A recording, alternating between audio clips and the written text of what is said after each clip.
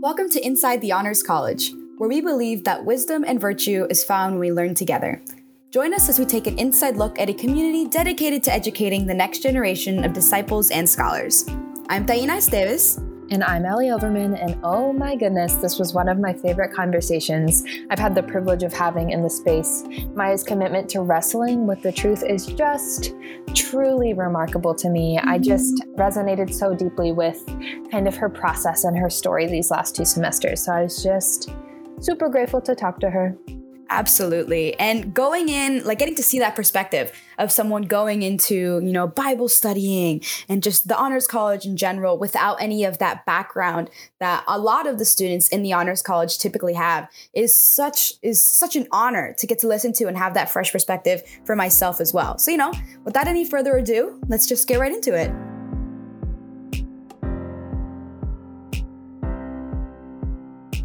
Maya, hi friend. So good to see you today.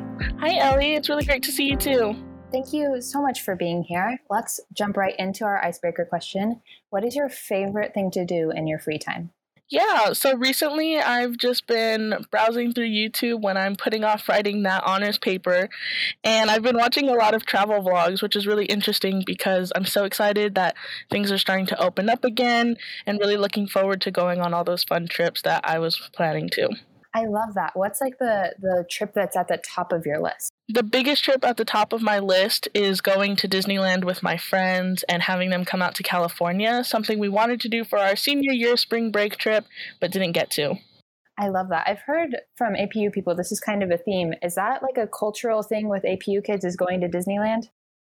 I'm not sure. My uncle's actually an alumni, and he said that they used to go to a lake nearby all the time. So maybe it's changed now, but we'll have to see when we get on campus. Yeah, I am so excited. Oh my goodness. Well, let's hop right into your honors story. How did you hear about the Honors College, and why did you decide to be a part of it? Yeah, so I had received an email from the Honors College telling me to apply, and I wasn't really sure what it is, and I wasn't actually interested at first just because throughout all of high school I had done a lot of extracurriculars, a lot of advanced classes, and I kind of just wanted to take it easy for my college years and just enjoy the time I had. But then I was really moved by the way that the Honors College promoted a Socratic seminar type of teaching, and that had always been something that appealed to me. So I went ahead and applied, and I got in, and it was just really exciting to know that I could be in a place where there was such a loving community from the get-go, and also a teaching style that I really, really enjoyed. I love that. And now that you're a part of the Honors College, how have you been challenged through your experience, and how have you grown as a disciple through that experience? Yeah, so one of the greatest memories that I have with the Honors College so far that kind of explains my journey in this is I am someone who doesn't really identify strongly with any particular name of a faith and never really read the Bible, never went to church growing up. So coming to APU was definitely something completely out of my comfort zone, something that I wasn't sure if I was ready for. So by the time we got to the Bible reading section of Honors College, that freshman year semester, I was really worried, and I set up an office hours with my professor, and he assured me that what we do here in the Honors College is look at these texts through an academic lens, and that my background wasn't necessarily going to be an obstacle in my learning, but actually something that could motivate me and other students to take a step back from what they're used to and look at it through a different lens. And that was a really, really amazing thing to experience, to be able to have that reassurance that no matter what I thought I knew or how little I thought I knew, that it wasn't going to be an obstacle. It was actually just going to be something that could push me to learn even further about the text that we were reading. I love that. I think that is so unique and special. What has it been like? How do you think your perspective has been different from your classmates in this kind of academic approach to the Bible? Yeah, I think it's been so different because a lot of times I think people who strongly grew up in the church have heard these stories over and over and over again and don't necessarily pay attention to the details, or they don't question what's going on. I know specifically just this past semester, we were reading about Jesus and all the acts and great things that he's done. And for me, having never read this story, my first impression was, whoa, this man is out of his mind. This is so astonishing. Like, I wouldn't believe it either. As to where some of my fellow students might be, no, this is wrong to not believe him. Like, this is Jesus. But from an academic lens, you kind of have to take a step back and say, what is really going on? What was going on during this time? And what is the perspective of the common people seeing this person come in and do all these amazing things? How would you feel? And most of us might say, well, yeah, we would feel skeptical. We wouldn't feel as if this was the true teacher that was expected to come. And so that's been really interesting having this conversation this semester and then past semester, hearing about the way that the Israelites were taken out of Egypt, questioning these things of why did they not trust in God during their journey? Why did they continue to deter away from all that he had to offer? And kind of being this person who can jump in with these questions of, this doesn't seem right, this doesn't seem normal, explain this to me, what is really going on here, why should we trust this, has been just really an eye-opening experience, I know, for me as I continue to learn more about the Bible and who Jesus and God is, and then also for my students who have told me that me going in with all these questions has been really refreshing towards them as they start noticing the small details that they may have missed.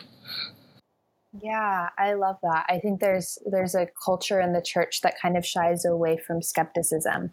But I think that it is, and some of the listeners may be upset at me for this, but I think that skepticism draws us into deeper faith and into, I don't know, just more genuine conversation. And so I think that's so cool.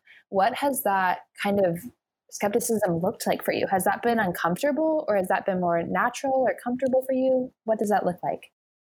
It's definitely been an uncomfortable experience having to sit in class and hearing everyone kind of throw out Bible verses left and right, like the back of their, like they knew it like the back of their hand, and having to sit there and be like, well, do I really believe that this happened? Do I really think that this was what was going on at this time?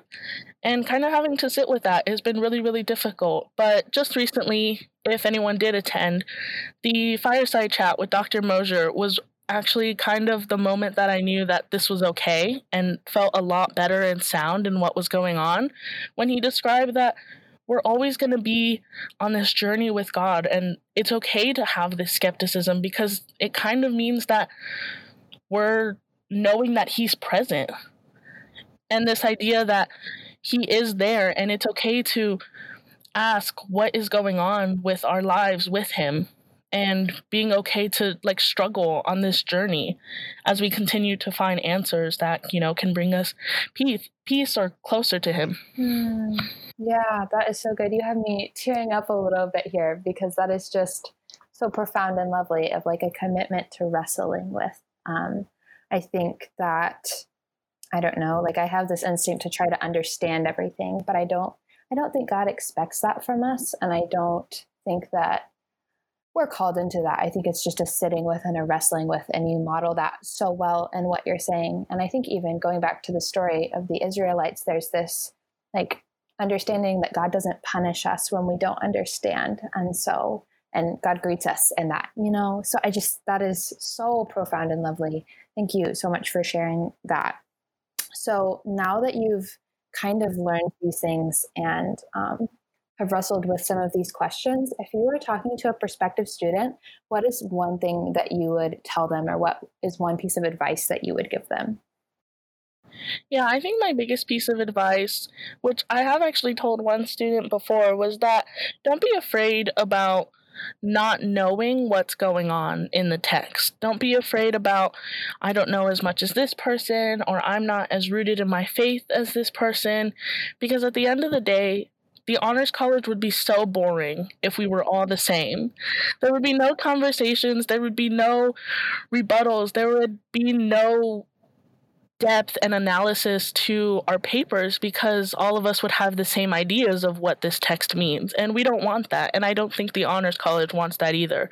So I really challenge anyone who talks to me about the Honors College and thinking about joining it to just apply with the idea that you are on a journey to learn more about these texts, and that you don't need to have the final answer by the time you get to class, or even by the time you leave class.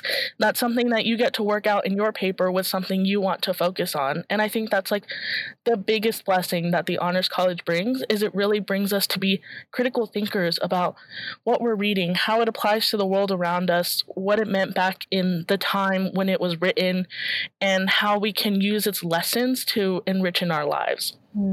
Yeah, that is so good. And like, we get to seek the truth alongside each other. You know, like I think we get closer as a collective whole than we would alone, which I think is just so wise. Thank you so much for sharing that and for taking the time to share some of your insight with us, Maya. I really appreciate it. Yeah, no worries. Thanks for having me.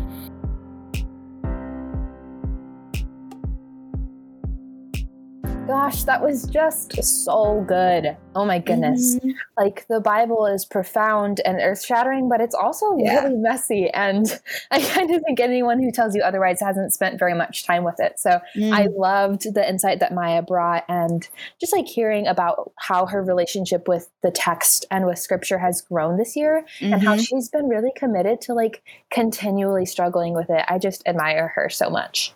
Me too, Ellie. And also, just like Maya said, shout out to the Fireside Chat, particularly the one with Mosier. I think it was a great space for us to get to talk about being okay with the struggle. You know, not only in just life struggling, but also in faith, in whatever that looks like for us, you know, that struggle is okay. And that we're able to use that to strengthen our own understandings, to strengthen the way that we go in conversation with others, you know, just to use that struggle. And that it's just okay. I have to tell that myself so much. So getting to hear Maya say that in such a beautiful way was so nice to me. So thank you, Maya, for sharing your beautiful experience with us. And thank you for taking an inside look at a community dedicated to educating the next generation of disciples and scholars. See you next time on Inside the Honors College.